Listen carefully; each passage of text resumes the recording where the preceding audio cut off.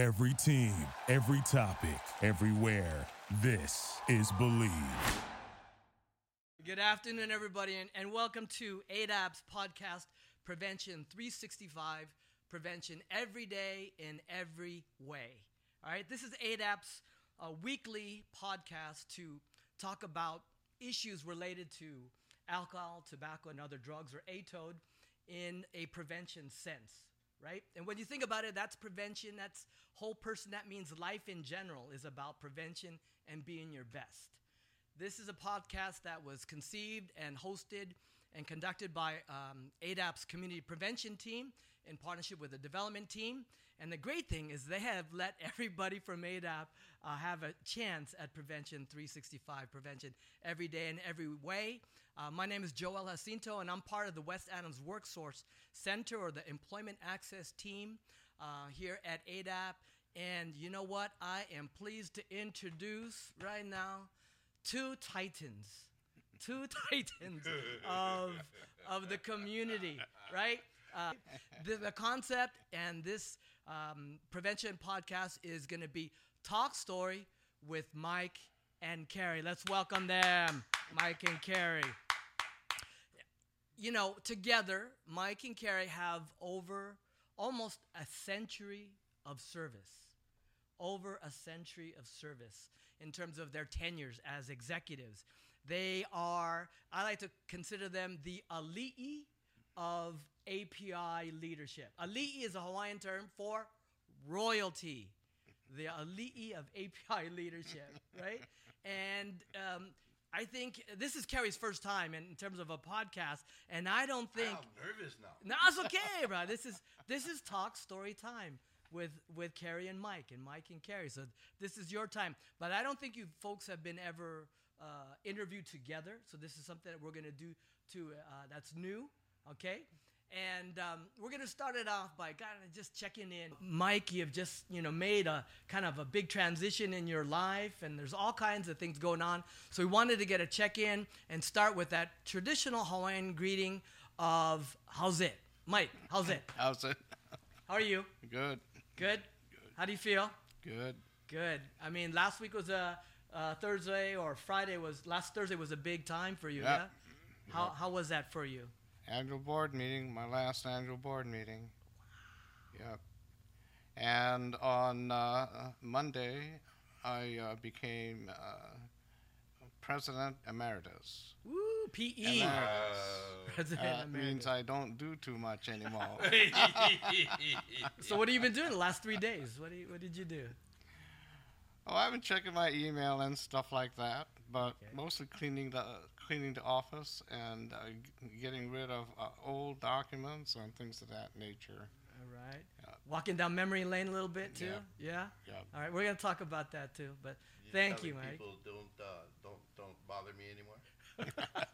You're still checking. working Actually, I'm in a smaller office. It's closer to the door, so people walk by all the time now. In my old office, I was in a real big office way back in the corner, and people have to walk all the way across the office to come to talk to me, right? So they're kind of intimidated, right? So they don't come in too much, But now people drop in, put the sign out in front. Hey, all right. which is good. Yeah, which is yeah, good. yeah, I'm in that space right now, so that's good. Good for you. Thank you again. That was a great moment for all of us to witness your transition. But in this stage of your life, Mike, we wish you the best. And, as we say in Hawaii, mabuhay, may you live and thrive. All right? Okay, thank you, Mike. Carrie, how about you? How's it? Don't make like that, Brian. I'm nervous. Hey. It's all good. man. Yeah, I'm getting older faster. That's how I am. Yeah, but it's all good. It's all good. They lied to me when they said that with age comes wisdom. But I'm smart enough to know that there's a whole lot of people that are a lot smarter than I am. And that's being akamai, or smart too, that you know that. And you just surround yourself with those people, right? Yeah, they got to be more smart than me. Otherwise, they don't work with you too. Well, welcome, Carrie. We haven't seen you in a little bit too, but together, again, we say that you have almost 100 years, a century of community service and leadership. And when you think about it, that has everything to do with prevention and being the best of ourselves as staff members, as community members in the API community. So you folks are really significant. When I think of the API movement that started almost 50 years ago, Mike Watanabe, Kerry Doi, two presidents and CEOs, long time of their organizations. We're legends in our own minds. Legends in your own time, in your own mind. That too. But, now's the time for us to kind of, as we say in Hawaii, talk story. Talking story is just a casual way friends get together who haven't seen each other in a while to catch up, to vala'au, right, which means to talk story, or just to just have share time and space. And that's what we're going to do. And to get you in that mood, I'm going to ask you to go back and share with the viewers, maybe those who haven't met you before or don't know that you have roots in a very special place. So, Kerry, I'm going to ask you, you have roots. Where's your birthplace? And that's my claim to fame. Yeah. Unless you actually go to the island, you will never meet another guy born on Molokai, Hawaii. Why? What part of Molokai? Mauna Loa. Mauna Loa, shoot. Right in the middle of the plantation, the pineapple plantation. Pineapple. Yeah, I'm proud to say Pineapple. that I'm the 4th generation born on a plantation. Maikai means excellent. Kerry, 4th generation. 4th generation. And how old were you when you left? Elementary school time. Elementary school time. Yeah. But you never lost Molokai, It's still in you. You can take the boy out of the ghetto, but you can't take the ghetto out of the boy. Is it? Still in you. Right on. So you have roots in Molokai. Excellent. Okay. Molokai to Kaimuki to Little Hawaii, which is what I call Gardena. That's it. The island of Gardena. Okay, Mike, how about you? Roots in Hawaii, sir. Well, he's from the pineapple plantation. I'm from the sugarcane plantation. I'm a plantation guy, too. Man. Born island? on Big Island. Big Island? Pauilo, Hawaii. Pauilo, Hawaii. Damn, you can't get more country than that. Just up the mill, from the mill road in the Pauilo Mill. Shoot. So that's where I was born. Born and stayed till you were, how old were you when you left Hawaii? I was 10. 10? Yeah. So first decade, you were there. 6th grade. 6th grade. And then you came to L.A. Yep. And then kind of figured out, wow, this is different than Pauilo. Oh, yeah.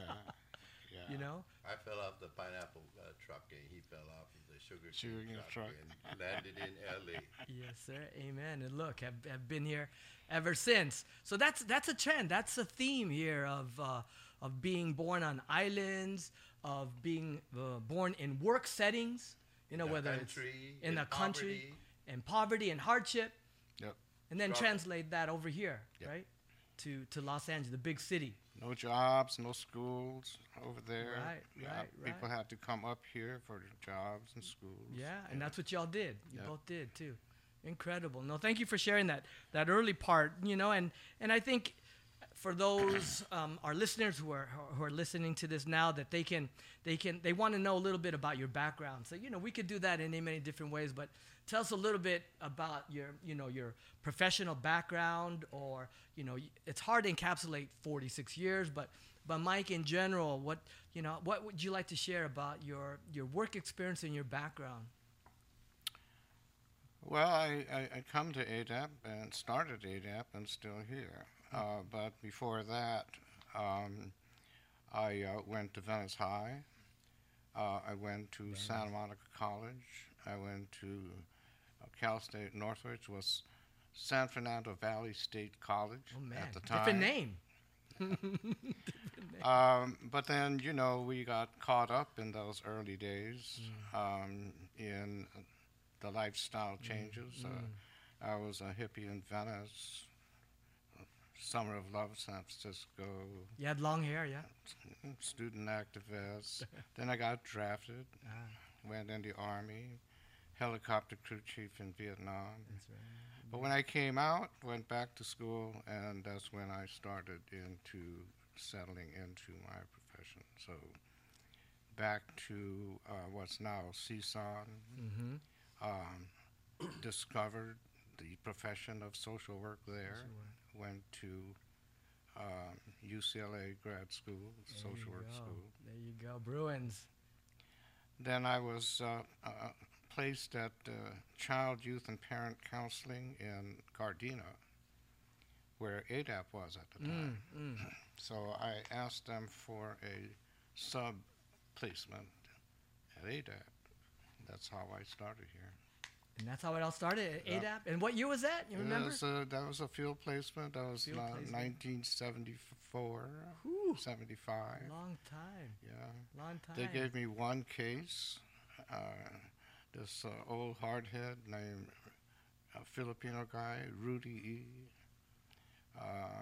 He had Rudy Hardhead. Nice. ex-con yeah. and chip on his shoulder. Yeah. Little guy like me. And I think they were laughing in the back room and they gave me that client. He ran circles around me, and you know. You but- remember the first but client, it was, Rudy. it was you know, I was a college kid as far as he was concerned. Okay. Didn't work out very well. But he was just your first. Yeah. And, fast forward throughout the 4 decades after that, you've held numerous positions here at ADAP, yeah? Yeah, well, when I finished, they gave me a job. Okay, so it wasn't They he might have run circles on me, but they still gave me a job. So I started as a counselor in the residential program, Wow. TC, Therapeutic Community, TC, then to and then to coordinator, and then treatment director, and then CEO.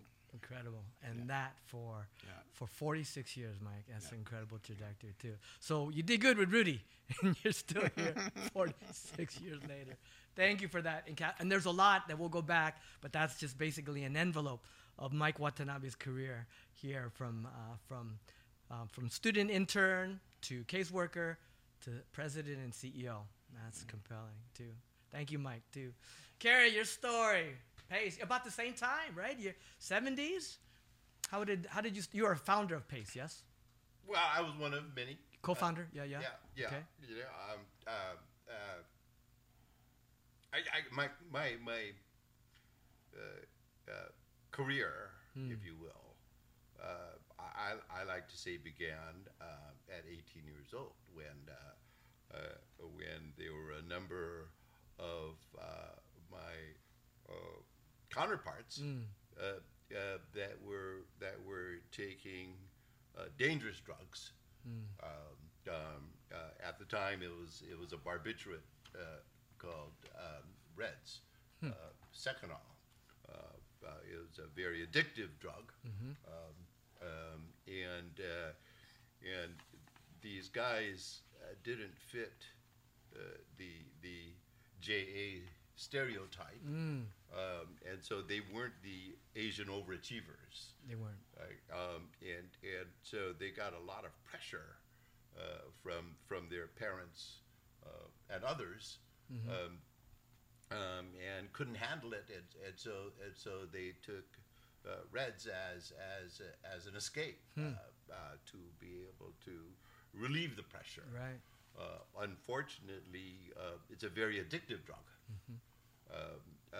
And in 1969, 9 guys died of suicide. Most of them behind Reds.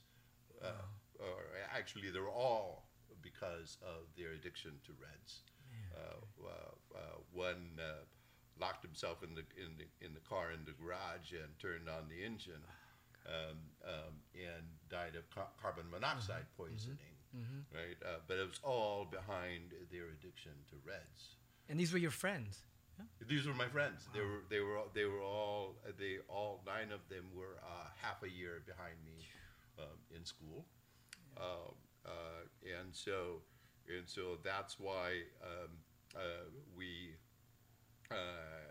a bunch of community activists got together and formed the South Bay Asian Involvement to provide an alternative to young people to taking Reds or dangerous drugs. In the early 70s, Carrie, yeah?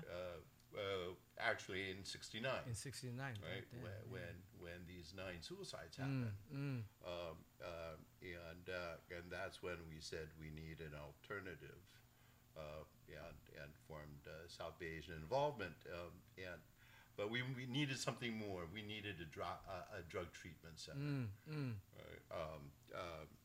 and so that's when my roommate Gary Uekawa at the time, and Carl Nobuyuki, who was new director of youth services for the city of Gardena, got together and wrote a proposal and submitted it to the feds. And I forgot what NIDA was called at the time, the National Institute of Drug Abuse. It was NIMH at the time. There was no NIDA at the time. Okay, and so that's when,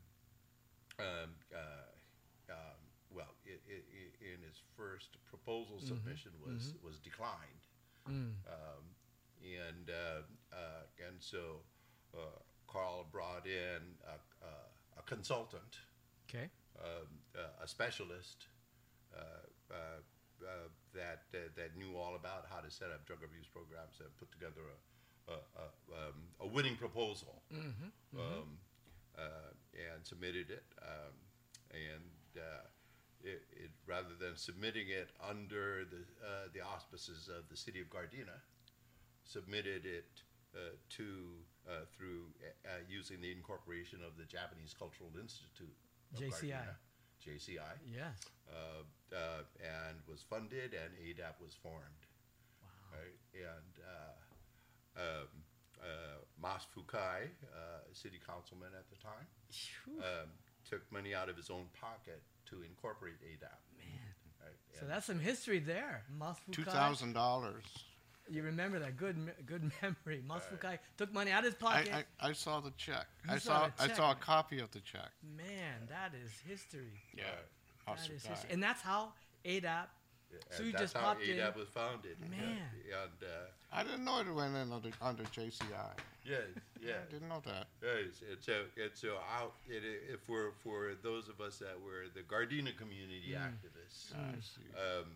we had our biggest fear was that they would hire a whole lot of people from LA and take ADAP out of Gardena and into LA, and that's what happened. You were gonna let that happen, huh? That's what happened. You know, and that's why I'm really happy about all of the work that Mike did. You know, is that even though ADAP was taken out of Gardena, still yet ADAP was able to service people from Gardena. And that was our biggest fear. It's like, you know, we put in all of this work into forming this organization. And I'm telling you, we spent days and nights brainstorming, putting newsprint all over the walls of the Gardena Municipal Activity Center. Nice. I mean, we were up until midnight constantly conceptualizing. Right, visioning, yeah? Yes. Yeah. Yes. Yeah, yes. you did that. That's what it took. And it wasn't the... So you were part of the proposal team. Yeah. Yeah. Yeah. I didn't know that. Yeah, and that's why I remember very well. His name is Paul Namkum, Korean guy out of D.C. Yeah. That was he was an MSW. He was a consultant you used? He's a consultant that we used to To put get that. together that winning proposal. That winning proposal, and that started the whole thing. And Well, you know Ford and Patrick Okura, right? Yeah. Walk lobbied it in the D.C. Yes. So Yeah, were you they had a significant were you role. collaborating with them? I wasn't, but Carl was. Carl was. Yeah. Man. We're so happy that you remember these things. That's a long time ago. That's a long time ago. Kerry, thank you for sharing your relation, your history together with Mike's about ADAP's That's beginning. good to know. Bring it a little bit forward to PACE, Pacific Asian Consortium on Employment. Yes? Yes, and so you know, there were a group of us formed out of the Asian Lunch Bunch, Yes, that were concerned about employment opportunities. I talk about my career beginning at 18 years old because what we did at South Bay Asian Involvement, SBAI, was look for alternatives to drugs. Right. And one of those alternatives was helping people find jobs. Yeah. And so we went to like the local gas station and said, hey, can you give this guy a job? Part-time. He doesn't know how to do anything with auto mechanics or anything, but can you give him a job? And it's not only the local gas station, but all of the different small businesses. And I saw how transformative getting a job could be. Yeah. Right. Yeah. And so from there, the State Employment Development Department hired me. Hired you. EDD hired you. Right. And that's how I got trained as a vocational counselor. Kerry Doi has roots as a vocational counselor. Note that, employment access. Yes. And then, participating in the Asian Lunch Bunch, there were a bunch of us that were concerned about building a program that was more culturally appropriate for Asian Americans. Yeah, right. And Pacific Islanders. And so when we heard that the Department of Labor had a grant out specifically to serve Asian Americans and Pacific Islanders, we submitted a proposal, and we didn't get it. And so we went to Mayor Yorty. Sam Yorty. And said, Sam Yorty. There's a name out of the past. and LA, said, Sam we Yorty. need to get this program funded. We don't know why you gave it to a non-Asian organization. Ooh, so y'all threw down. You went up to the mayor. And he said, well, it's because there's no Asian organizations with a track record. Huh. And so soon after that, Mayor Yorty lost his re-election to Tom Bradley. Yes. And so we went to Mayor Bradley and said, this earmarked funds for Asians was given to a non-Asian organization. They spent all of the money in 6 months, and not one Asian got a job. Right? And so you need to do something about it. Right. And so he told us staff,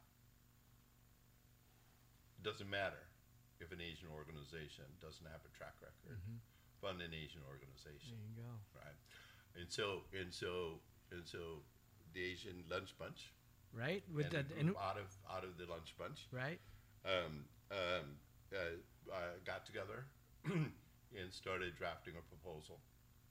How cool. Right. And so we said, well, who's going to submit the proposal?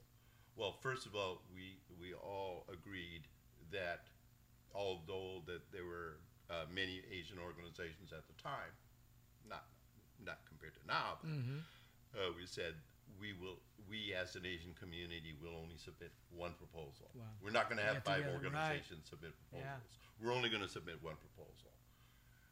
And that's how the Pacific Asian Consortium in Employment was born. PACE. Right. And we all agreed that ADAP was going to be the fiscal agent. How's that? And so ADAP was actually the parent of PACE. I love it. I'm getting chicken skin. I don't know, but chicken skin is, is that feeling when you just realize something wonderful. ADAP is a fiscal receiver for PACE. Yes. And yet, as founder of PACE, you were also involved in the formation of ADAP. Yes. Man, that's Yes. full circle. Yes. That's full circle, Yes. right? Yes. Mike, what'd you think about that? Yeah. God. Well, I knew that. Yeah. I wasn't the director. I was working in the TC at the time. Yeah. But I knew that was going on, and that's how I grew up. That's how I was trained with that strategy, with that philosophy, that there are no Asian organizations, so we have to help each other, and we have to grow Asian organizations by starting projects like that. And so PACE was only the first one. Only the first. And there were others that came along later on. For ADAP, it was KYCC. KYCC. KYCC Koreatown was Youth and Community Center, a project, an outreach project of ADAP. It was 2 outreach workers that went out in the community and worked with the community. And after about 5 years of getting that outreach team out there and garnering support of Korean community members, forming a board, we incorporated it, and in '82 spun them off. We had a can't remember what CSBG contract, I think. Community Service Block Grant. Right. 100,000, 150,000, but that was signed over to them as their starting funding, and we knew that if the Korean community embraced them, they would grow. And look at them now. You bet. You bet. They're huge. And they're one of just a track few, record. right? You've had others too that you've birthed. That's the kind of model that worked not just only for community services, but for political action. We knew at the time that the Asian American community advocacy is not going to occur unless there was leadership developed. And the best way of developing leadership was to develop organizations with CEOs. The more CEOs we have, the stronger our advocacy is. And so, by forming new organizations with new CEOs and growing that, the community gets stronger. Now I'm not sure how many API organizations, 40 or 50 or something like that, but that strength, when you have that many CEOs out in the community doing the advocacy for their organizations, that strengthens us all. You bet. That's incredible. That's a lot of alphabet soup. There's a lot of organizations, and they hear this history of how you both birthed other organizations, how you birthed ADAP as well as PACE, and what you did for other emerging communities, including the Filipino community too, as well, is really a key to prevention and holistic community building, right? Is to build organizations with CEOs. You develop people, right? All right, so I'm gonna flip this a little bit and ask you, when did you guys meet? You remember when you guys met? I was thinking about that because I saw it on your outline. But what was that? I don't remember. You don't remember? Do you remember? What's the earliest memory you have of Mike? See, okay? I was a few years behind him because he was a director when I was a coordinator or something. Okay. And so I wasn't really out in the community as much as at the time Ron Wakabayashi was. Right. So he worked with Ron worked with Kerry Moore during those times, while I was working in the trenches, if you will. Right. But so I became director in '82, and I'm sure I met him before '82. I want to say in the course of that work. I can't remember the exact instance, the circumstance, but I want to say that I met you in Gardena. Yeah. Right. South Bay. When ADAP was still in Gardena. Oh yeah. Yeah. Okay. Yeah. Oh. All right. We'll lock that in. That's when I was counseling Rudy. Yeah. Because remember my sister who worked for ADAP. Your sister, Carrie. Worked for ADAP. She was secretary at ADAP for a very brief period. Man. Yeah. There's a lot of ties here. There's a lot of ties. Jasmine. Jasmine. So this is early 80s. You probably met in Gardena, right? You know, Yeah, Carrie, in the your mid-70s. director. Mid-70s, Yeah. okay. Right? APCON was already formed, right? Asia Yeah. Pacific Public Policy and Planning No. Council? Or not yet? Not yet. Not yet. When did APCON was ADAP come formed about? around 78, I think, right? Okay. Somewhere, yeah. 78. So the umbrella organization around our advocacy forms after, right? Okay. Yeah. All right. So I'm gonna put you on the spot again a little bit more. I mean, what's that one thought or word? Okay, I'm gonna start with you. When you think of Mike, what do you think? What's that one idea or thought that comes to mind when you think of Brother Mike? Well, I think Paulina had it right. When I was talking to her in preparation for doing this interview, she said, I forgot what the context was, but she ended up saying, well, you and Mike have big personalities. And I replied, no, we're just two fucking old men. Two goodies. Yeah. Yeah. Right? Yeah. But that's what you would say. That's, Yeah. that's it. You earned that because you guys have been there from the start. All right. Reciprocally, Mike, what's that one thought you have of Carrie? Voice of God. VOG. Right, you could have been voiceover, Carrie. You could have made probably more money doing Voice of God for everything API.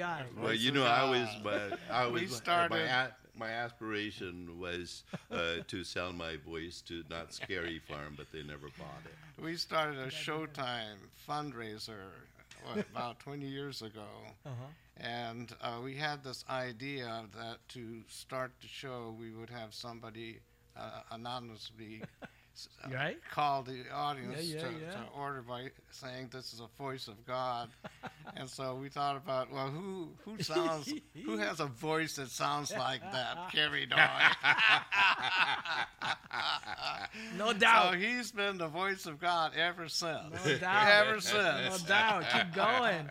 You got to hold that. You got to do that again this coming one, right, Mike? There's going to be another Showtime coming up. Yeah. Yeah, right on. Voice of God, that is apropos. That is fitting. I would say that. Right? So, to your compadre, that fucking guy, we're just two old guys, and that voice of God, that shit's for real. And you can edit that out, but that is real. Thank you for that, too. So we talked about some of the people that were in the lunch bunch, right? Joyce Law.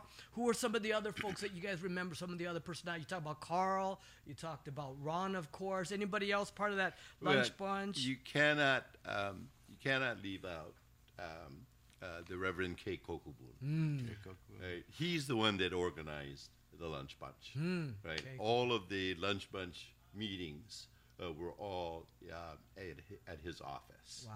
Right? And he has a long history of serving the Asian community too. I remember Kay with APCF, with the Pacific Community Fund, right? But probably roundtable. Way before. Way that. before before that. He goes way back before. to All People's. Yeah, All People's. Yes. Community Center. Wow. Yes. Down south Right. of the Garment District. Right. When it was All People's Christian Center, yeah? Yeah. Before people, Well, he was the reverend. Reverend. He was the Yeah, reverend at there. All People's Christian At the Center. time when the congregation was largely Japanese American. Yeah.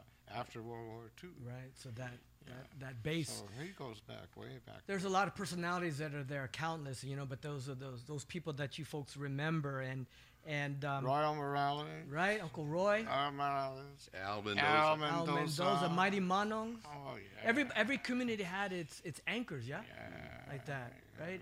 In the Samoan community, you had the Talaifi, John, and them, right, and Omai Fatasi. Omai Fatasi. Of course, Linda Mabala with visual communications and telling the stories. I mean, that was an incredible time of a classic period of API history, and you folks were there, man.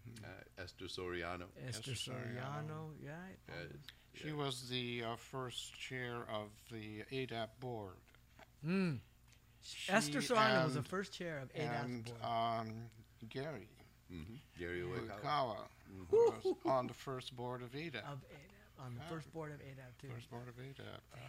we have our articles of incorporation. With their name on it? Their With their name signature? has lived on all these nearly 50 years on our articles of Immemorial. incorporation. That's cool. That's so good. There's a lot of cross because everybody it is clear that the API community was doing this as a collaboration, as a consortium. It was Koreans and Filipinos and Japanese Americans from Hawaii and not from Hawaii, all working together to do this together. Yeah. It's amazing how the Hawaii guys were able to get along with the Kotonks. Okay, and then I will ask you, Brother Kerry, to operationalize and define katongs for the everyday citizen over here. Katongs is another word for... when the coconut falls off the tree, the sound that it makes is kotong, kotong, kotong, because it's hollow on the inside. Just like the brains of the guys born in California, hollow on the inside. But it was, I love that delivery, but it's true. It's a term of endearment for mainland Japanese Americans by Japanese from Hawaii. Right. I love it. This is incredible. Any stories that you haven't told before that, what's a gem of a memory or a story that you think that someone needs to hear? I'll throw that out to you guys. What is that? Is there anything? We come back to it. Of a story. Mike and I have been here's coming. Through many experiences together. And the reason why people don't know those stories is because we don't want to repeat those stories. But they live in your mind. And they're there. Off air. Yeah. Off air stories. Okay. But I have to tell you that when APCON was at its early stages, one of the big battles, if you will, community infighting, was whether or not APCON should be incorporated. Right. And it was a contentious battle that lasted for a good 2 or 3 years. Right. In the position that we took. And we meaning? We meaning Mike and I. Okay. Right? It was that this association of Asian organizations should not compete for funding with its members. Right. And that if ADAP was to get incorporated, if APCON was to get incorporated, then there would be that threat. Of competing for funds. Yes. Right, with its members. And that an association was active and effective because it didn't depend on staff. Right. Once it gets incorporated and gets funded, then all of the responsibilities go to the staff, that paid staff. Right.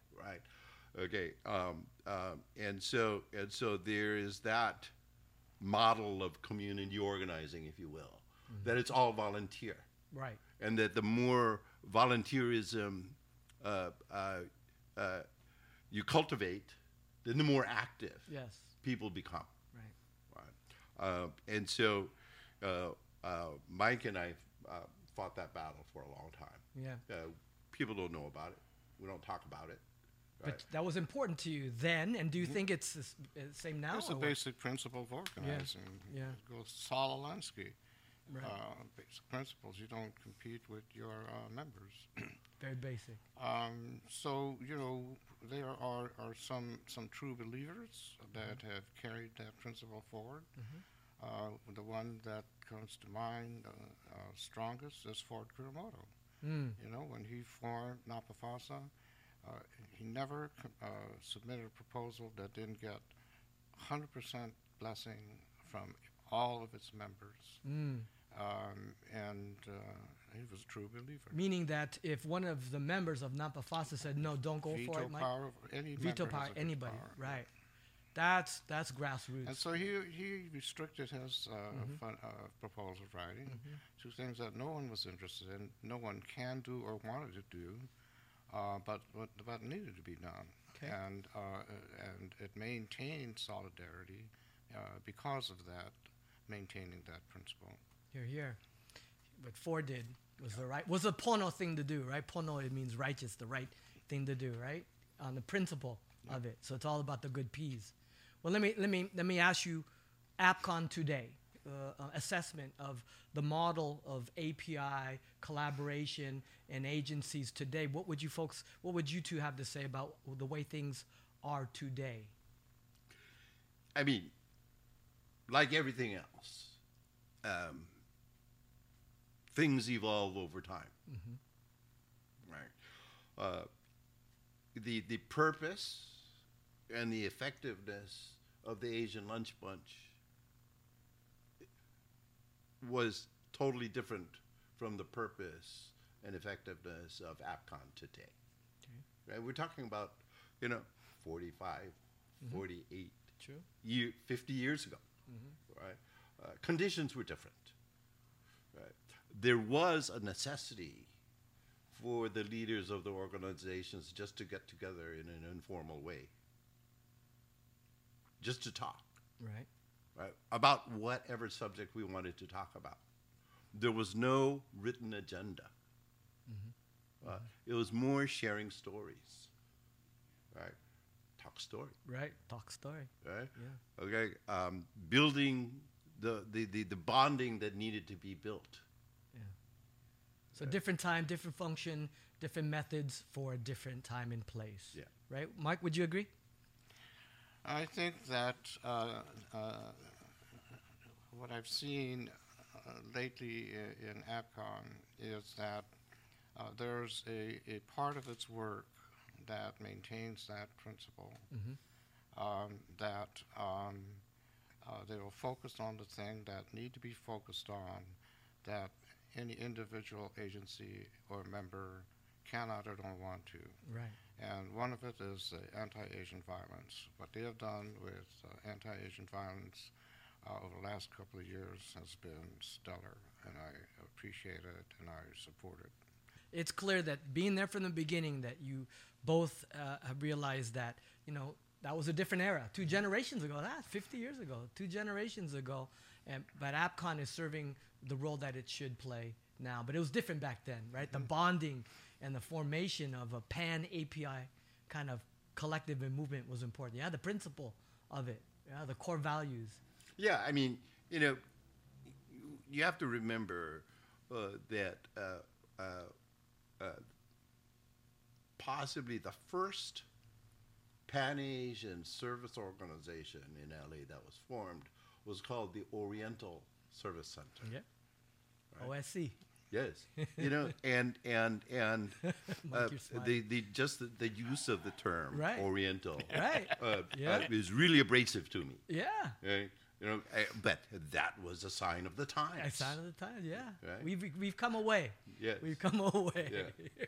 No, that with such stellar and almost 50 years of peace, I got to ask you, each one, is there a moment, a project, a program, or service that really stands out as something that you kind of, wow, this kind of defines what you have done for your respective organizations? Mike, I'm gonna ask you, what is there a program, service, or project or memory, that really kind of stands out for you as your ADAP career? Yeah, I think APYP. Woohoo!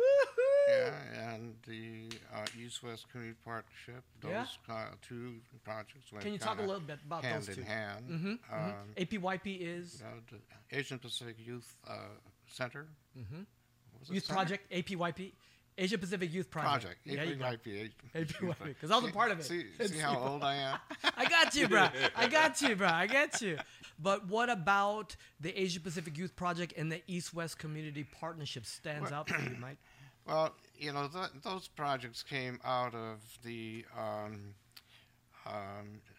wave of funding that came after the Reagan administration just say no project. But the policy priority that I gave to it emerged in the late part of his administration as massive new projects for substance abuse. Right. And we had been waiting for that and following that for years. And when it came out, we submitted and we won a contract. And in fact, won two, and then a third. Yeah. But that project took us back to the beginning of ADAP. And that's what I liked about it. Yeah. Okay, because ADAP was formed by community groups like South Bay AI and Yellow Brotherhood and a number of others. Mm-hmm. And that project gave us the opportunity to bring together youth serving agencies like SEPA, SEPA. Asian Youth Center, etc. Yeah. And so, that project enabled us to do subcontracts and provide funding for those partner agencies, and to do youth work in the respective communities. So it's like taking us back. It took us back 20 years You bet. to the beginning. You so, bet. And that was the first project. Then we had the gang project that was a parallel project.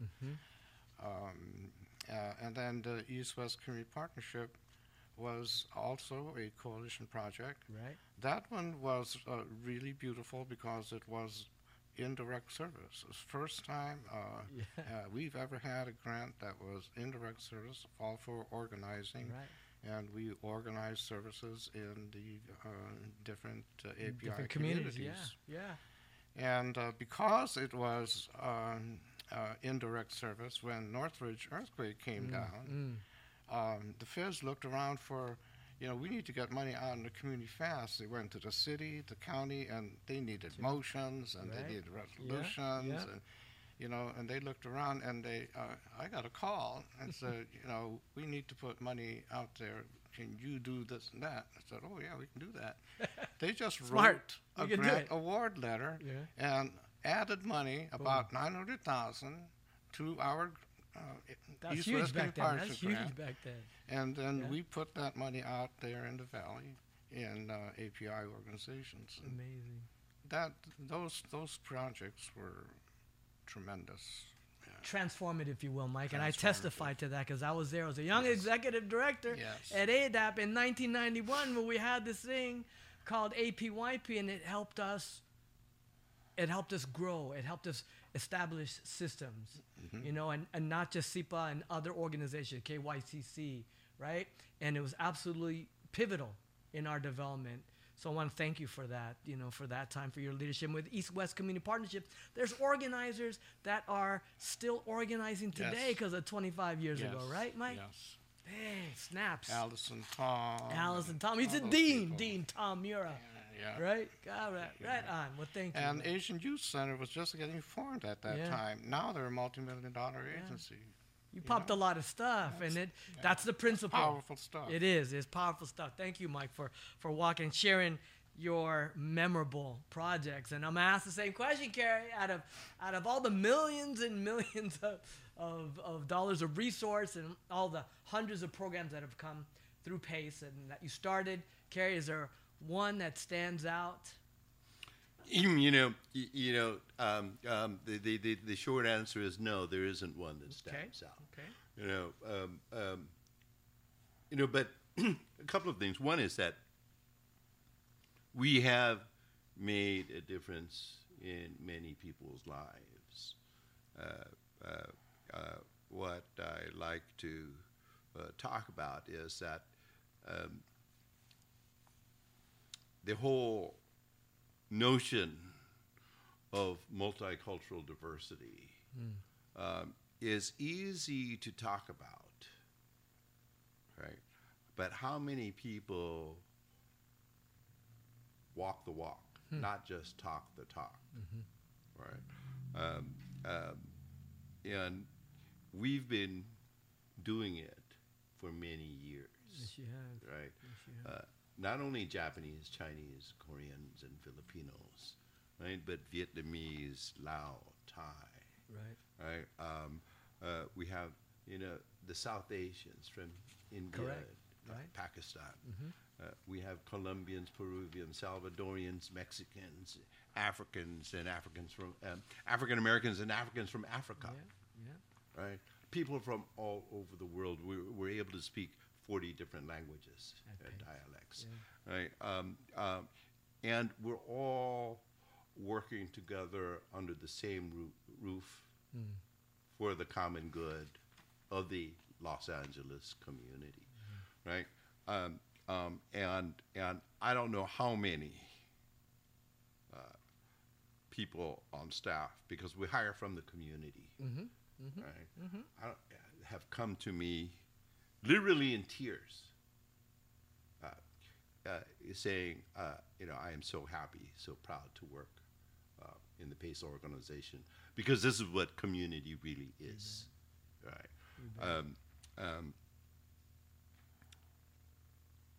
And then I can't forget to talk about the social justice values. Please do. That everybody is equal. Everybody bleeds the same. True. Right? And one of the biggest reasons that the incarceration of Japanese Americans into concentration camps occurred was because there were no community organizations strong enough to stand up against that force. Right. And so our goal has always been to build an organization that can speak up, that can contest the wrongful decisions of government placed upon our people. And that you have. And that's the goal. And that's one of my biggest regrets. Because we have not done a very good job in fighting racism. Right? When I was called a slant-eyed Jap and told, go back where you came from, when I was a little kid coming from Hawaii. That same thing has been occurring for the last 2 years. Yeah, right. People are still being called those names and still being told, go back where you came from. Right. And so that tells me we didn't do a very good job in the last 50 years. All right. But that's what we stand for. Out of all of the thousands of people that we serve every year, I'm very proud of. Right? But those are our values. Right? Our services, our programs are all rooted in our core values. That's it. And that's what it's all about. Amen. The core values of both PACE and ADAP, right on. And on that, Mike, I think, and Carrie, thank you for that too. That overview of really kind of just the approach of PACE, and to hear how that has been the core value of Ohana has been operationalized here at ADAP within the recent time, Mike. I mean, it's incredible. We've I grew up here in the TC, the therapeutic community. And the therapeutic community is based on the family model. And we've been saying the family model for 40 years, 45 years. And we've always felt that. We have always encouraged that, and we've always made every effort to support each other in that context. And so the family concept has been with us for 45 years. And a few years ago, we began a process of strategic planning and retreat, and looking at our core values. And the notion of Ohana was coined to reflect that, because Ohana goes beyond family. And Ohana extends that family into the community and to bring people together in a common frame of mind.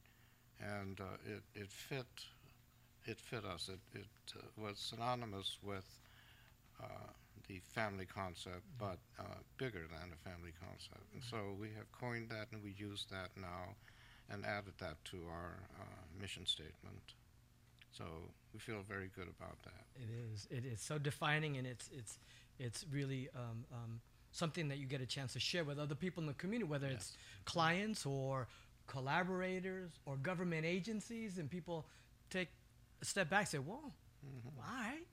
You know, they latch on to it because it's a core value, you know. So, gentlemen, brothers, I'm going to flip the script a little bit and a little bit of quick random questions, okay? Quick random questions. Now I'm scared. Okay? No, don't be scared. Don't be scared. Okay, so both of you have been awarded many titles, many awards, many roles. What's that one appointment, recognition, or award that stands out for you? Well, the doctorate from CSUN for the work at ADEP was a real big deal. You know, I feel very, very proud and happy about that. But the one that I cherished even more is a little one. It was a Carlotta Bass Award from the Community Coalition. Coco. Karen Bass started Community Coalition a year after we got our East-West Community Partnership. Yeah. Because she got the same grant. Ha. And she knew that we had gotten the grant a year ahead, so she called me one day and introduced herself and explained that she had just gotten an award, and asked if she could pick my brain. So we got together. She came over to the house and sat at the breakfast room and talked for a couple hours over coffee. And 5 years later, Community Coalition gave me the Carlotta Bass Award. That was so meaningful because I have so much respect for Karen Bass and what she has done with that coalition. She really created a coalition in the true sense of that principle of community organizing. She never competed with any of her members, and she drew people from the entire South LA communities, and was very powerful. So I'm very happy with that award. It's a little tiny one because they were very poor at the time. It's a paper award in between plastic, but I have that on my wall right in front of me, and I'm very, very proud of that. Big time meaning, though, yeah? Yeah, a lot of meaning. Right. And the moment when at the annual board meeting, Karen Bass gives opening remarks and says, you know, her good friend and her mentor, Mike Watanabe. I had the double shakas up. I said, yeah, do the right thing, man. That was a nod. That was meaningful both ways, yeah? Carrie, what about that? But she forgot about the breakfast room table. I thought. Minus one. You get it back on that. Let me go back a little bit. Go. Because I think maybe one of my favorite awards was when I got the Okole Trophy for golf. What did you shoot? Was it because how your score total? Yeah, or low? because I had the worst score in one tournament. At least you're honest. Okay? But did you have a good time at that golf tournament? Yeah. But Okole Trophy? The Okole Trophy. You're gonna explain to the audience what the Okole please. Trophy means? Yes. No, I'll let Joel explain. Well, Okole is the backside in Hawaiian, and it means you didn't do that good of a job. But he got an award for it. But you know, I was brought to tears when I was presented the award from ADAP, and I don't even remember what the title of the award was, but I was incredibly humbled by receiving that award. You want the Yeah. award, the recognition from your compadre Yeah. and your compadre and your brother sister organization at ADAP, because Yeah. PACE and ADAP rolled together. That's why we're co-located here. That's why we're co-located here at the headquarters. You know. So thank you guys for taking us back down memory lane. And there's one other kind of stop down memory lane I want you to stop at. And again, this is not favorites. This is just kind of meaningful.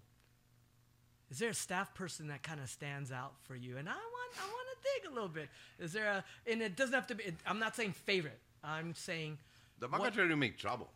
right. I see it. We're talking story, but talking story is not always easy. Talking story is a little bit of probing, little, what you think? What? Right?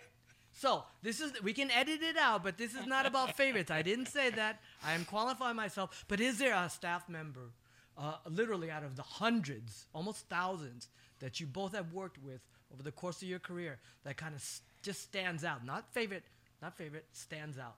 Mike, what do you think? Is there one for you? Yeah.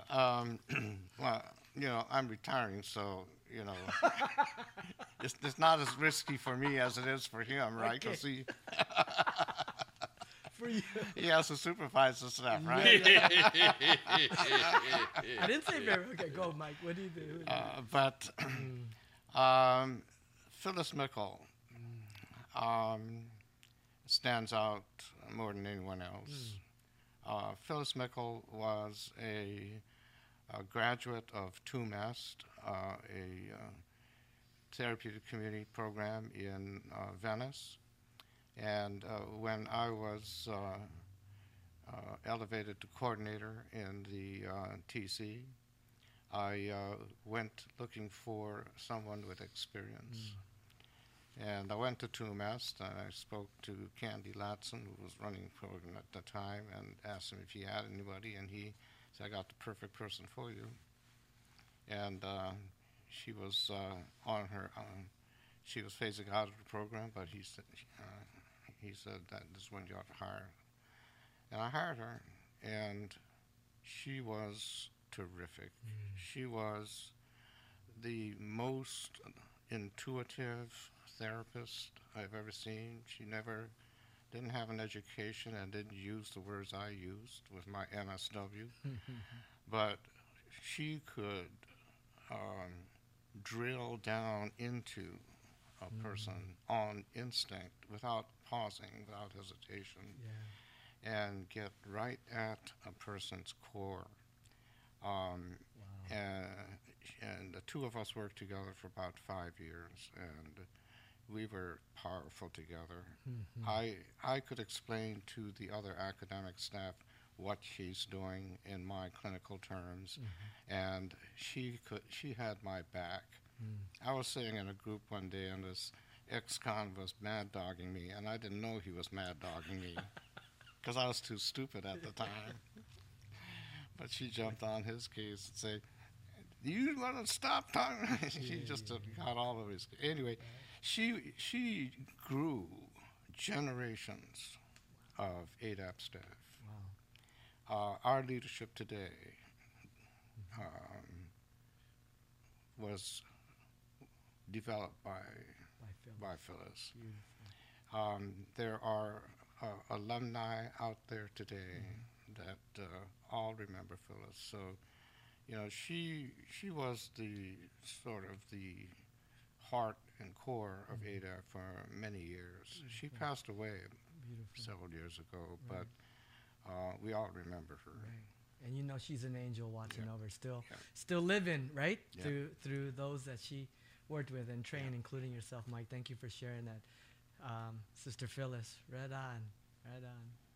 Carrie, I know, and not the same. I know you're still working with your staff, so this is not to cause any rift, as Mike said. But just, in your 40 years plus, is there a staff member that just stands out, or that you kind of, I know you're looking around saying, are we going to edit this or what? It's okay, put it down. It doesn't matter. It's just us. Bro, we're just talking stories. Okay? We're just talking stories. We've had so many staff that I've been proud of. I'm still very proud of. people that started off as job training client that we hired into an entry level job that developed and continued to show so much potential that they got promoted through the ranks and actually have become department directors. I mean, overseeing a budget of like $10-15 million. Starting off as a job training client. But if I drum roll. If you're gonna put a gun to my head, well, no, we did the drum roll. Not the guy. We're gonna do the drum roll. Then her name is Maria Letitia Buhai Toison. Milet Toison was my executive assistant for something like 34 years or something like that. Just a wonderful spirit. And it didn't matter if I was throwing a fit like a spoiled brat or trying to intellectualize something. She always had the same calm demeanor.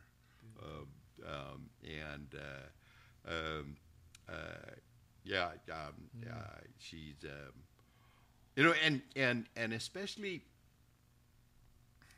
when you study organizational development, what you'll find is that EDs or CEOs are very strange people. I mean, you can't be a normal person and function as a CEO. And the fact that Milet was this was her first job. Wow. In America. Wow. At her last job, she retired. I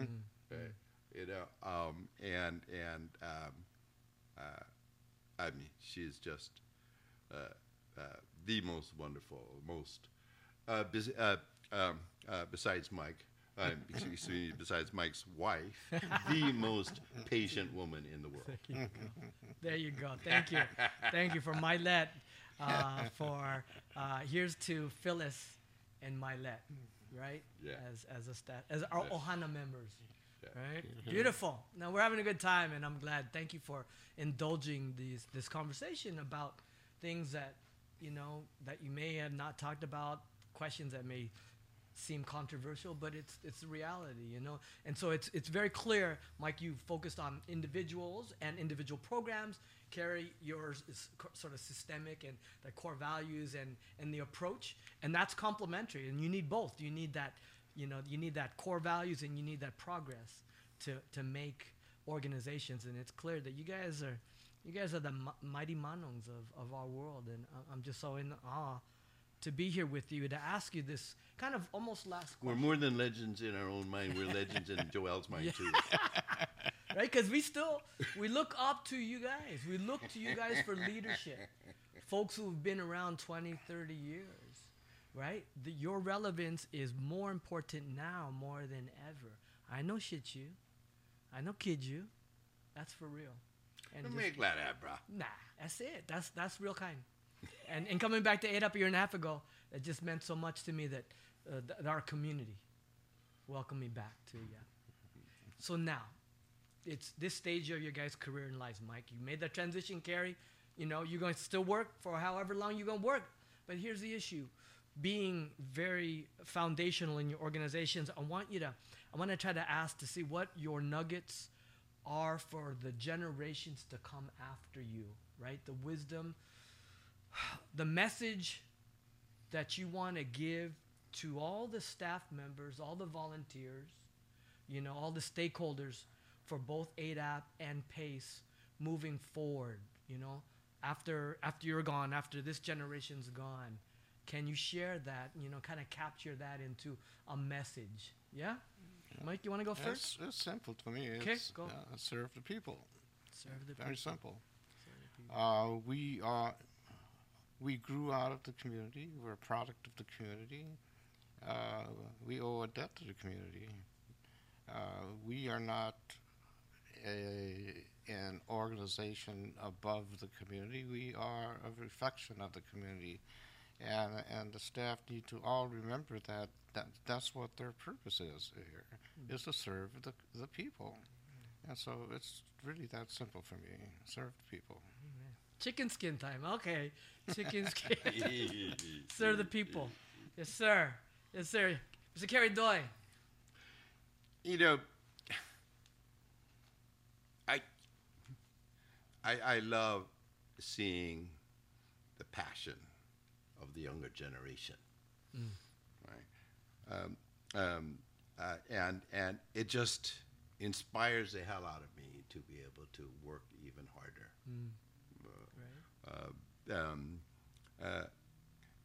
But number one,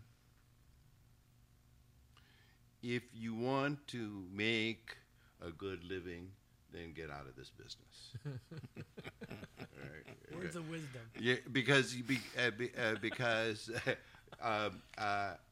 it is hard. What do you say? It's the truth, right? You see that? It's the truth. It's the truth. It's the truth. You know, and that's why at our annual staff gatherings, I call them out. Those of you that have been here for 20 years or more, stand up. Those of you that have been here for 30 years or more, stand up. Those of you that have been here for 40 years or more, stand up. And it just blows me away that we have over 100 staff that have been here for 20 years or more. 100. Over 100 staff. Over 100. Yeah. 20 or more. And that's why I say, you know what? I don't know what I got to do to get rid of you.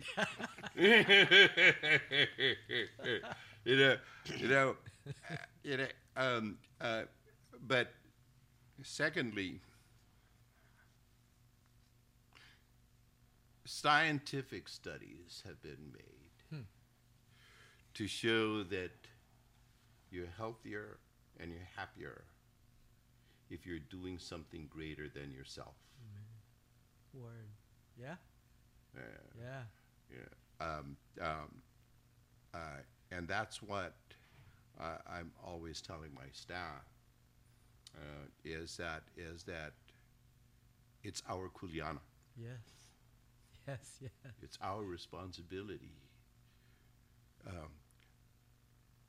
Because we stand on the shoulders of giants, those that came before us suffered so much, endured so much pain, lost so many lives, so that we could live a better life. Yeah. All right. And so the modern terminology is pay it forward. Right. But it's our kuleana. Yes. It's something that we have to do. It's our responsibility. Yeah. Right. And it does make you healthier and happier if you're doing something greater than yourself. That's right. I would support that because you guys, you don't look too bad, you guys. If you serve the people, you serve yourself. Yeah, that's kind of what it's full circle. And if you serve the self, you can continue to serve the people. It's a sustainable model that's built on service to others, of responsibility and taking care of each other, right? And that's what we do. And that's what that I want to do, is to provide the vehicle, provide the place for people to do that. And, I'm happy that we'll be able to. That's it. You'll continue. ADAP forevermore, Mike. That's it. We'll continue to be a place where people, it's a safe place where people can serve other people, a place where people need people and where we serve people. So thank you, Mike, for your illustrious career. I mean, mahalo you, I said that. And we said we give you a great big shaka because we want you to know everything's going to be okay because of you here at ADAP. And for Brother Kerry, for your kuleana, and you're going way back to starting all these organizations and being a constant for almost half a century. Or more than, when did you start at PACE, Kerry? Well, we opened our doors in January of 75. 75. Right, Okay. but we started the groundwork, the community organizing in 73. In 73. Right, and there were a number of us that have been involved in the Asian community movement in LA since the late 60s. Yes. Right. I know, but I have to say, that back then, the average lifetime of a staffer in an Asian organization was 3 years. 3 years. After 3 years, it was burnout. You're power ready. Wow. And then you do Gone. something else. Yeah. Really? Right. Did you? Wow. Right. Just because it takes so much emotion, it takes so much out of you. Right. And especially if you have that passion, right? Then it can take a big toll on you, right? And let's face it, the compensation that we offer is not as much as what the city or the county or any government agency can offer. True. Right. True. And so people do move on to better things, but what has happened is that we have become, quote unquote, agencies, but we're different from municipal agencies. For sure. Right? Because we have core values. Yes. Yes, we have core values. Right? We Well have said. a mission. Yeah, we have a purpose. We have a purpose. Yeah. Right? That's how we're different. Yeah. Right?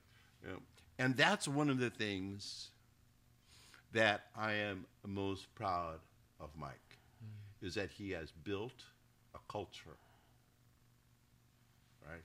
And there are many things. I mean, it's easy to be a boss. Anybody can be a boss. But how many can be a leader? True. Right? And that's what a leader does. Yeah. Okay? And that's what Mike did, is he built a culture. Now, let me say, Mike screwed up. I screwed up. We both screwed up. Okay? But what stands out, what's most important, is that all of the people's lives that ADAP has made a difference in add up to a community. That's right. And that's what Mike has built over these years, is a culture of service and family. Here. Right? And so as Mike starts to write his final chapter, people need to understand that. It's not an easy thing to do, to be a good leader. It's easy to be a manager. It's easy to be a boss and be as dogmatic as you want to. But it's hard to be a good leader. And Mike has demonstrated that he's a good leader. Here. Well said. Where's the Mabuhay toast? No, you gotta pay me. You gotta pay me. We gotta toast. We should be toasting. Okay. Well, let me end this up. Let me power this. We want to thank our listeners and our collective families that have tuned in, maybe the first time or long term, whether you're a staff member of ADAP, a former staff member of ADAP or PACE, or if you're just talking about how the very resilient community-based groups and nonprofits in Asian and Pacific Islanders have worked over the course of 2 generations to serve the people and to serve themselves and to pay it forward, then we think that that's a good message for prevention every day in every way, that you got to serve the people. And if you could serve the people, you'll be taking care of yourself and your family too as well. So Joel Jacinto signing off here at ADAP headquarters with the president and CEO, President Emeritus of ADAP, Mr. Mike Watanabe, and the President and CEO of the Pacific Asian Consortium of Employment, Mr. Kerry Doi. Let's give them a round of applause. Thank you for listening to Believe. You can show support to your host by subscribing to the show and giving us a 5-star rating on your preferred platform. Check us out at Believe.com and search for BLEAV on YouTube.